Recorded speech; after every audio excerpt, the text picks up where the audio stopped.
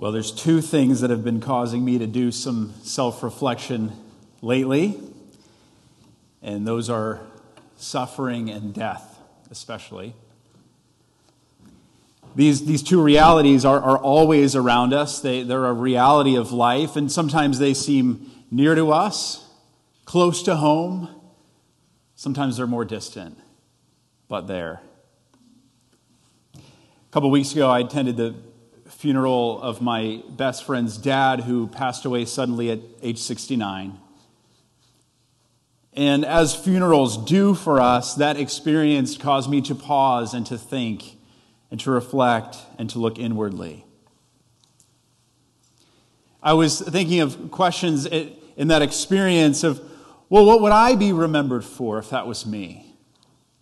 What would be remembered about my character, my commitments? What would be remembered about the evidence of God in my life if I was the one who had passed? Then there's suffering. Many of us know someone experiencing illness, chronic or terminal. Many of us have witnessed or experienced personally suffering over the last 2 years of this pandemic, financial, physical, emotional. Another unique form of suffering that weighs on me and may weigh on you as well is the struggles and the persecutions faced by fellow brothers and sisters in Christ around the world on a daily basis.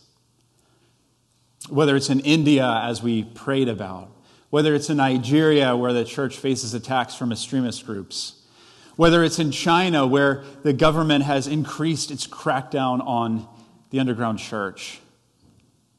These things are a daily reality for other Christians across the globe. And so as I think about suffering in our community, suffering in the lives of Christians around the world, as I think about those who experience abuse or betrayal, pain, I've just been confronted with questions lately. Suffering and death is sort of like a mirror. As we consider it and as we stare into it, we have to then stare back at ourselves in some sense. So I wonder, as I consider death, as I consider suffering, as I consider persecution, I ask myself, would I stand up under similar pressure? Would I cling to God? Would I stay strong too? At my very core, who am I? What will I be remembered for? Who do I want to be? Who am I becoming? These are the questions that swirl for me.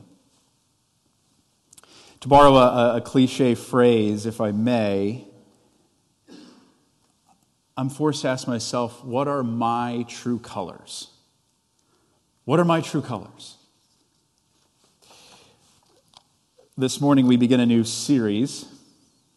This first Sunday of Lent, we begin a new series looking at the 7 last words of Jesus. And for especially the last several hundred years, Christians have been reflecting on these final words of Jesus as he hangs on the cross. They've been finding meaning in these words, comfort in these words. These words that we'll explore have inspired works of art, works of music.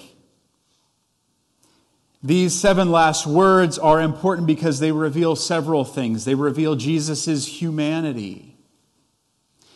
They reveal his divinity. But they also reveal his heart. What is in his heart? This morning we consider the first of these words. And by words, we mean phrases, but they've traditionally been referred to as the last words of Jesus. And today is his Father, forgive them, for they don't know what they are doing. This morning, I want to highlight 2 things about this word for us that I believe are true for us. That as we look at this word, as we look at the context of this word as Jesus is on the cross, and then as we look at the cross itself and what God accomplished there, we first have a reason for confidence. we first have reason for confidence. But secondly, another thing that flows out of this word, I believe, is that we're also compelled by God's forgiveness. So we are both confident of his forgiveness and compelled by his forgiveness. So as we turn to this word, let us first pray. God, we thank you again this morning for your word. We thank you for these particular words that have caused much reflection and in which is much meaning. And God, so as we look at this, pray that you would reveal to us your heart, your true colors. And as we pray always, Lord, we just invite your Holy Spirit to do in our midst whatever it is you desire to do. In Jesus' name, amen. In the Matthew scripture that Peter read for us this morning, we encounter some of Jesus' accusers. Jesus had been captured by armed men who were sent from the Jewish chief priests and elders. Jesus is eventually dragged before Pilate, the Roman governor, the Roman official, the one who had the only authority to do what the chief priests and the elders wanted. And that was to execute Jesus. But Pilate, it seems, knows that Jesus had done nothing to require the death penalty under Roman law. And yet he appears to be afraid of this mob that's formed in front of them. These crowds clamoring that Jesus would be crucified, that another criminal would be handed over instead of him. Pilate doesn't want to see any more unrest stirred up. He wanted to maintain the peace, and so he bends to their pressure. He hands Jesus over to be crucified, and then he washes his hands of the situation. After the crowds force Pilate's hand here to see Jesus crucified, the scene then shifts to these Roman soldiers who surround Jesus, who mock him, who throw a robe on him as if he were a king, who fashion a crown of thorns and place it on his head, who kneel and bend the knee before him, pretending to honor him as the so-called king of the Jews. Like the priests and elders, perhaps these soldiers who surround him, maybe they were happy to see him disappear too, because he had been creating a lot of problems in the sectors of the city that they were commanded to keep order in. So these are Jesus' accusers. These are folks who fail to see Jesus for who he is, who ridicule him, who mock him, who torture him, and who kill him. And then as we know, after this scene, Jesus is then led outside of the city where he would be crucified. But there, as he hangs on the cross, he utters our first word for today, first word of our series: Father, forgive them, for they do not know what they're doing. As we unpack that word, that phrase, we see that it's first a prayer. This is a prayer that Jesus addresses to his Father.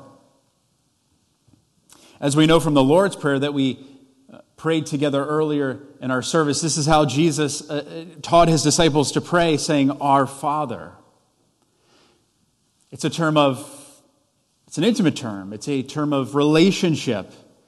It's a familial term. It's a term of trust and confidence. This tells us that Jesus knows the Father. Jesus trusts the Father. Jesus is confident that the Father can deliver on what he is asking him to do. Confidence. I'm blessed to have a dad who would do anything for me. My dad has given me money. He has lent me money. Neither of those recently. He has given me tools. Those were recent. He's transported things for me hundreds of miles. He has helped me move into several places. He has stored things for me in his own place for way too long. most of the time, often I don't even know what to ask or even think to ask, and he offers things. We also have a relationship of trust, myself and my dad, and so there is this trust that nothing that I will ever ask of him is irresponsible or may do damage to me. You may relate to this, but if I'm honest, those times when I know that I have to ask him for something, I tend to start the conversation a little differently. Hey, Dad, how's it going? I hope you're doing well. Good to talk to you. And I don't do that because I'm not confident that he can deliver on what I ask. I do that to invoke our relationship. I am his son. He is my dad. When I call him and ask him to do something, I'm confident that he will be able to do it to the best of his ability. There's relationship, there's investment, there's knowledge, and there's confidence. So it is with Jesus. In the distress of his final hours and final moments, he appeals to his Father, just as he appealed to his Father throughout his life and ministry. And he's confident here that the Father can deliver on what he's asking. But what is Jesus asking for? Jesus is asking that the Father would extend forgiveness. Jesus knows that the offer of forgiveness and the power of forgiveness is entirely in God's control. He's asking forgiveness for those who have mistreated him, dismissed him, rejected him, refused to believe him, trampled on him.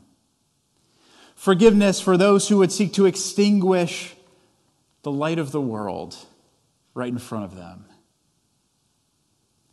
These were the transgressions of the crowds, the mockers, the accusers, as they stood before the cross. Here and now, we don't have the same flesh and blood Jesus that the people did in this setting. But we still have the same fundamental choice in our lives. Will we receive Jesus and his gift of grace and forgiveness, or will we say, you know what, I'm all set, God. I'll just figure out how to do it on my own.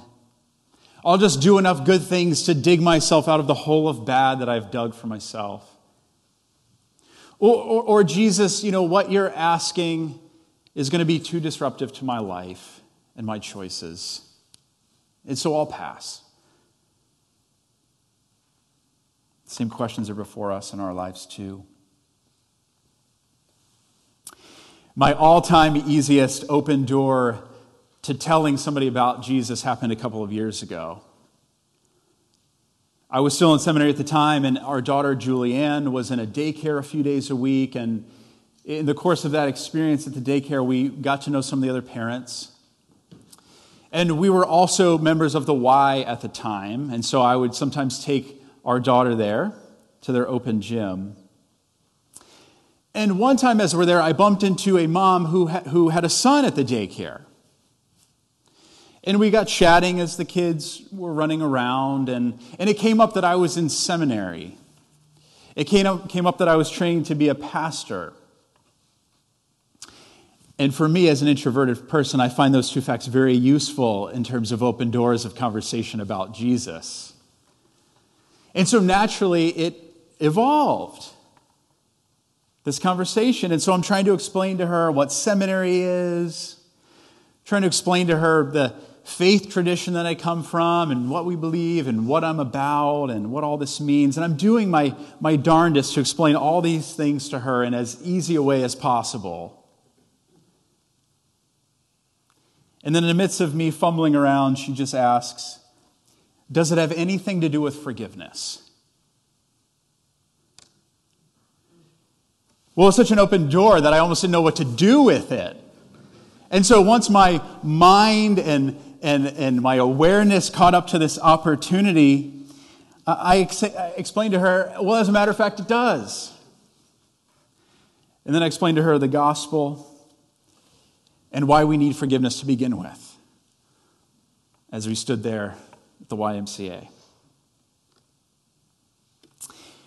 that was a really interesting encounter for me, because what I learned from this person who was very open, very easy to talk to, but non-religious for the most part. What I learned is that inside of her was this awareness that forgiveness is a need of ours, that wounding others, that offending others, that hurting others, that falling short, and that the breakdown in relationship that those things cause is real and is a problem. And then within her, as we had this conversation, my sense was that she is on this quest to find a belief system that might have resources for that very problem. That encounter there, that conversation, it was just a simple reminder that the promise of forgiveness is indeed one of those things that's at the very heart of what we believe as Christians. The good news for us is that God extends forgiveness to sinners. That God extends forgiveness to us, saving us from the death and the destruction that our sins deserve, and offering us life in Him as we trust Him. But this miracle that's at the center of what we believe, it doesn't just happen because God decides that our sin is no big deal. He doesn't just say, oh, these things don't really matter, we'll move on. No, God in the cross, He maintains two things perfectly: His love and His justice, as He pours out His own life as a sacrifice for us. What else does our text say? What does this word say? It says that Jesus asked His Father to forgive because they don't know what they are doing. Jesus' accusers here, they probably had plenty to go on to actually believe His message, His claims, to believe that He's Messiah and Savior. But for many of them, their hearts were hard. They also didn't have the full revelation of His glory that was coming. And so they reject Him. Well, the same is true for us sometimes, because until the message of the gospel comes to us, we too do not know what we do. Until the Holy Spirit brings conviction to our hearts, we do not understand the gravity of our sin. We don't realize that our sins, great or small, contributed to that burden that Jesus bore on the cross too. Only with that awareness are we then able to receive God's gift of grace. I appreciate what a pastor named Tim Keller says about the gospel. One way we may think about the gospel message. He says this in his book on marriage. He says the gospel is this: we are more sinful and flawed in ourselves than we ever dared believe. Yet, at the very same time, we are more loved and accepted in Jesus Christ than we ever dared hope. One of the worship songs we sing sometimes says that sin was strong, but Jesus is stronger. And that's it. That's the gospel. So this first word that we're looking at shows a Jesus who, under the distress of crucifixion, experiencing the climax of His suffering, His persecution that He endured for His message and His ministry and His mission, this Jesus is ready with His final breaths, with the last of His energy, to extend forgiveness. But Jesus not only asks and prays.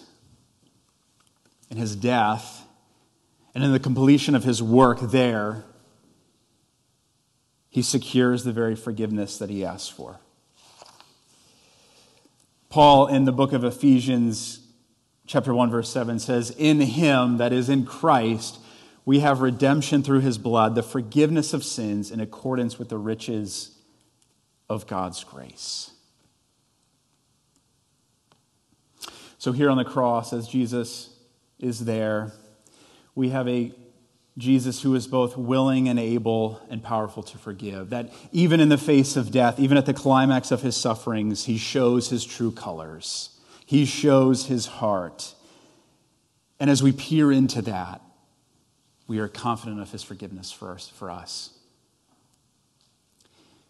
But as Jesus' own teaching and as much of the rest of the Bible expounds, this example of astounding forgiveness compels us to forgive too. As we read the New Testament, much of it is basically an explanation of what is now true, what spiritual realities are now true because of Jesus. And then an application of that truth to our lives and to our relationships. And so truth, application. Truth, application. And many of Paul's letters read like this. And forgiveness is one of those realities that translates over from truth to application.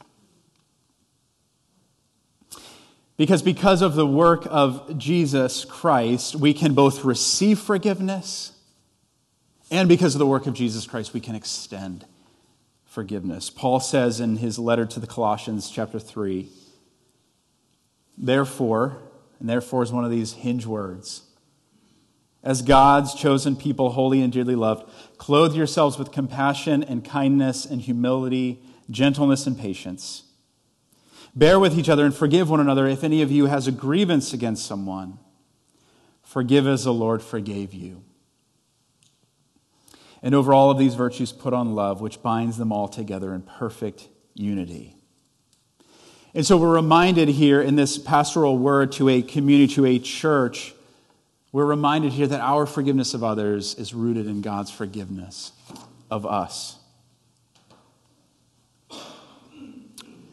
But when we look at the cross, and then when we feel what the journey of forgiveness sometimes feels like in our lives, we know that it's costly. We know that it was costly for God. We know that it can be costly for us. It can be painful. It can be unbearable. It means a laying down of our rights, a submitting of our will. And so the reality is that forgiveness costs every time.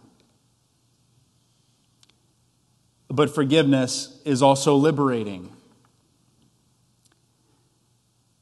A Jesuit priest named James Martin reflects on this first word from Jesus. James Martin says, forgiveness is a gift that you give the other person and yourself. Though costly, though painful, though unbearable at times, it liberates both you and the other party. And between services, I had a conversation with someone who asked, how can I forgive somebody that passed? And that is very real. That is very true. That is often where the rubber meets the road if we've been wounded and never had that sort of opportunity. But forgiveness, in this sense, is simply a release. It is a release to God of our wounding, of our hurt, and a release in our spirit of someone else, whether or not we're able to interact with them anymore. So it's painful. It's liberating. Father James Martin goes on to paraphrase St. Ignatius Loyola, who offers this thought as we think about this whole calling. That even if you don't have the desire to forgive, if you have the desire for the desire, that's enough. God can work with that. And so God takes what little we can offer him, and he walks with us toward forgiveness and toward liberation. Unforgiveness, resentment, these are things that can impact every area of our lives. Carrying unforgiveness can affect us physically, spiritually, emotionally. Recently, I was challenged to walk through some forgiveness myself with the help of a spiritual director. Because I was experiencing some anxious feelings, some heavy feelings, some pressure that was affecting me emotionally and even physically. And as he companioned with me, we came to this place where we felt perhaps led to deal with some of these things from the past. Now, to be honest with you, I wasn't necessarily sure that I needed to forgive. There was not this sense within me of resentment or this sense that there was unfinished business that I needed to somehow deal with that was holding me back. But I was open to walking through a door that God may have been opening for me. Now, what had to be forgiven for me was not deep trauma. It was not abuse. It was not particularly painful to walk through it, but it was simply, and as I learned and experienced, it was simply an opportunity to offer to God my heart, to tend to my heart, to do some work that hadn't been done, if you will. And the process didn't involve a face-to-face or a meeting or a reconciliation, but it was simply an opportunity between me and God with the help of a companion to offer her to him, to confess how things affected me, to confess lies that I was led to believe, to verbalize to God how this situation had affected me, and then in the end, to genuinely bless that other person.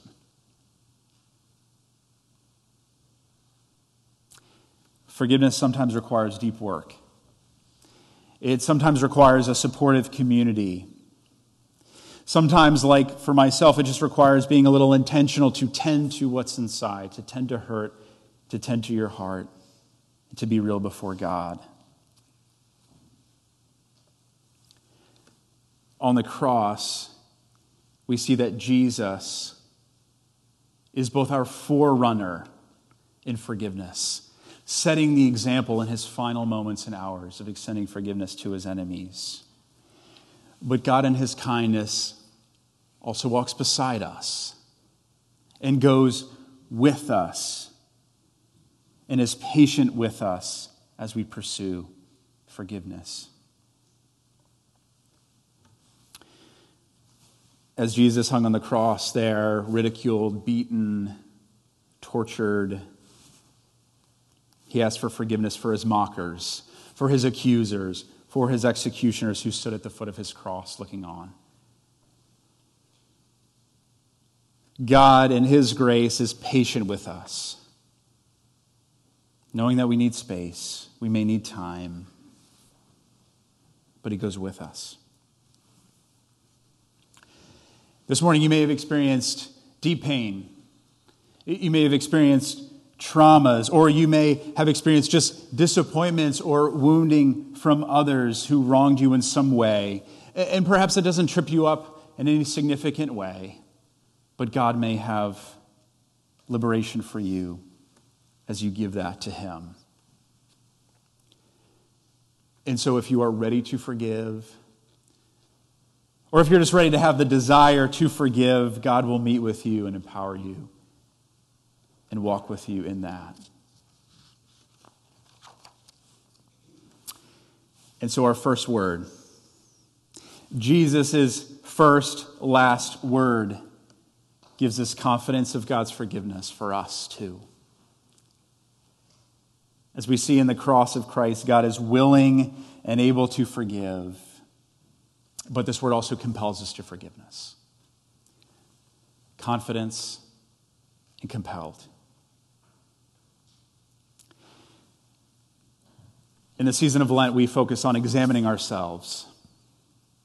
We focus on embracing God and our need for him as we prepare for Holy Week, as we prepare to remember and celebrate the cross and the resurrection of Jesus. And as we do this, as we sit in this, we are confronted by Jesus' word. We confront our need to be forgiven, that our sin was not dismissible. But we receive the hope that God made a way, that in Jesus Christ we have forgiveness through his death.